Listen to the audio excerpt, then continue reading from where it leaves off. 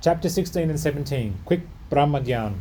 These two chapters relate the story of a rich gentleman who wanted Brahmagyan quickly from Sai Baba. Preliminary. The last chapter described how Mr. Chulka's vow of small offering was completed and accepted. In that story, Sai Baba showed that he would accept with appreciation any small thing offered with love and devotion, but if the same thing be offered with pride and haughtiness, he would reject it. Being himself full of Satchit Ananda, pure consciousness, knowledge and bliss, he did not care much for mere outward formalities, but if an offering was made in the modest and humble spirit, the same was welcomed and accepted with the pleasure and avidity. In fact, there is no person more generous and benevolent than a Sadguru like Sai Baba. He cannot be compared to the Chintamani jewel, the Kalpataru or celestial tree which fulfills our desires, or the Kamadhenu, the celestial cow which yields what we desire. They give us only what we desire, but the Sadguru gives us the most precious thing, that is the inconceivable and inscrutable, the reality. Now let us hear how Sai Baba disposed of a rich man who came to him and implored him to give him Brahmagyan.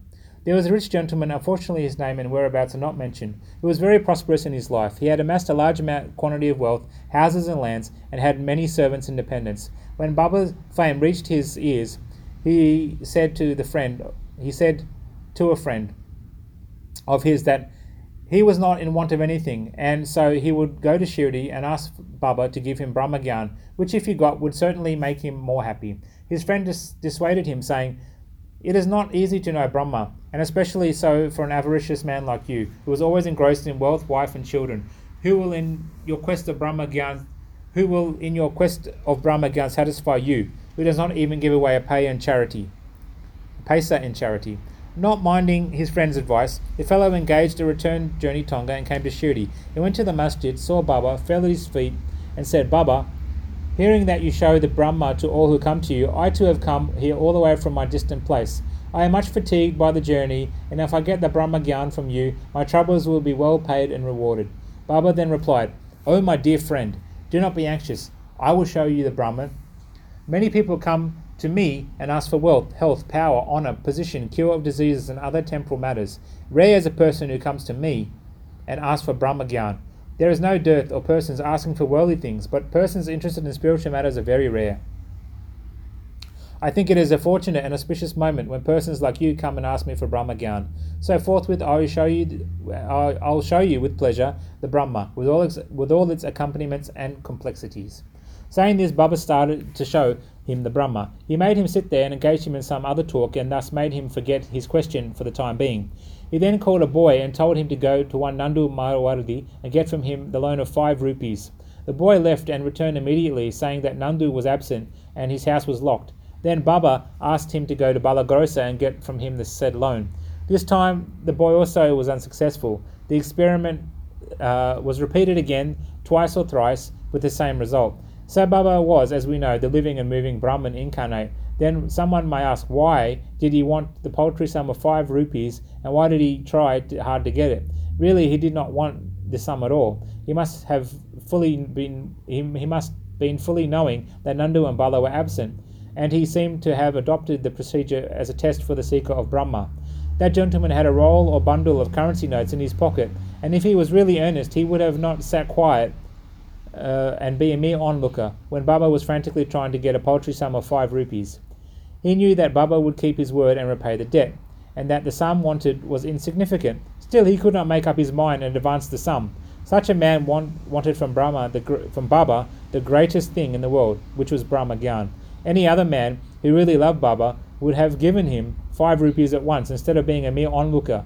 It was otherwise with this man. He advanced no money, nor did he sit silent, but began to be impatient, and he was in a haste to return, and implored Baba, saying, "Oh Baba, please give me the Brahmagyan soon." Baba replied, "Oh my dear friend, did you not understand all the procedure that I went through, sitting in this place for enabling you to see Brahma? It is in short this: for seeing Brahma one has to give 5 things, namely surrender 5 things, which are 1. 5 pranas, vital forces, 2. 5 senses, 3. Mind, 4. Intellect, and 5. Ego. This path of Brahmagyan, or self-realization, is as hard to tread on as the edge of a razor." Sai Baba then gave a rather long discourse on the subject, the purport of which is given below. Qualifications for Brahmagyan or self-realization. All persons do not see or realize the Brahma in their lifetime. Certain qualifications are absolutely necessary. 1. Mumukshu, or intense desire to get free. He who thinks that he is bound and that he should get free from bondage and works earnestly and resolutely to that end and does not care for any other thing is qualified for the spiritual life. 2. Virakti, or a feeling of non-attachment with the things of this world and the next. Unless a man feels disgusted with the things, emoluments and honors which his actions would bring in this world and the next, he has no right to enter into the spiritual realm. 3. Antarmukha, introversion. Our senses have been created by God with a tendency to move outward, and so man always looks outward and not inward. He who wants self-realization and immortal life must turn his gaze inward and look to his inner self. 4. Catharsis, eliminating all base ideas and emotions. Unless a man has turned away from wickedness and stopped from doing wrong and has entirely composed himself, and unless his mind is at rest, he cannot gain self-realization even by means of knowledge. 5. Right conduct. Unless a man leads a life of truth, penance and insight, a life of celibacy, he cannot get Guru realization. 6. Preferring Shreyas, the good, to Prayas, the pleasant. There are two sorts of things, namely the good and the pleasant. The former deals with the spiritual affairs and the latter with mundane matters. Both these are open for man for acceptance. They are open to man for acceptance. He has to think and choose one of them. The wise man prefers the good to the pleasant, but the unwise, through greed and attachment, chooses the pleasant. 7. Control of the mind and the senses. The body is the chariot and the self is the master. Intellect the charioteer and the mind the reins. The senses are the horses and the sense objects their paths. He who has no understanding and whose mind is unrestrained has his senses unmanageable. Like the stray horse of a charioteer does not reach the destination, get self-realization, but goes through the round of births and deaths. But he who has understanding and whose mind is restrained has his senses under control, like the good obedient horse of a charioteer reaches the destination, the state of self-realization, whence he is not born again. The man who has understanding as the charioteer, the guide, and is able to rein his mind reaches the end of the journey, which is the supreme abode of all-pervading Vishnu Lord. 8. Purification of the mind. Unless a man discharges satisfactorily and disinterestedly the duties of his station in life, his mind will not be purified, and unless his mind is purified, he cannot get self-realization. It is only in the purified mind that vivek, disattachment to the unreal, crop up and lead to self-realization. Unless egoism is dropped, avarice got rid of, and the mind made desireless, pure, self-realization is not possible. The idea that I am the body is a great delusion and attachment to this idea, as this causes bondage. Leave off this idea and attachment, therefore, if you want to reach the goal of self-realization. 9. The necessity of a guru. The knowledge of the self is so subtle and mystic that no one could, by his own individual effort, ever hope to attain it. So the help of another person, a teacher who himself has got self-realization, is absolutely necessary. What others cannot give with great effort and pains can be easily gained with the help of such a teacher, for he has walked the path himself and can easily take the disciple step by step on the ladder of spiritual progress. 10. And lastly, the Lord's grace is the most essential thing.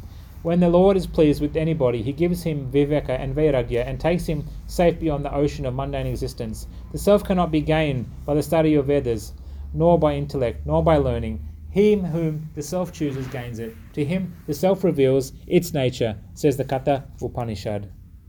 After the dissertation was over, Baba turned to the gentleman and said, "Well, sir, there in your pocket is the Brahma in the form of 50 times 5, 250 rupees. Please take it out."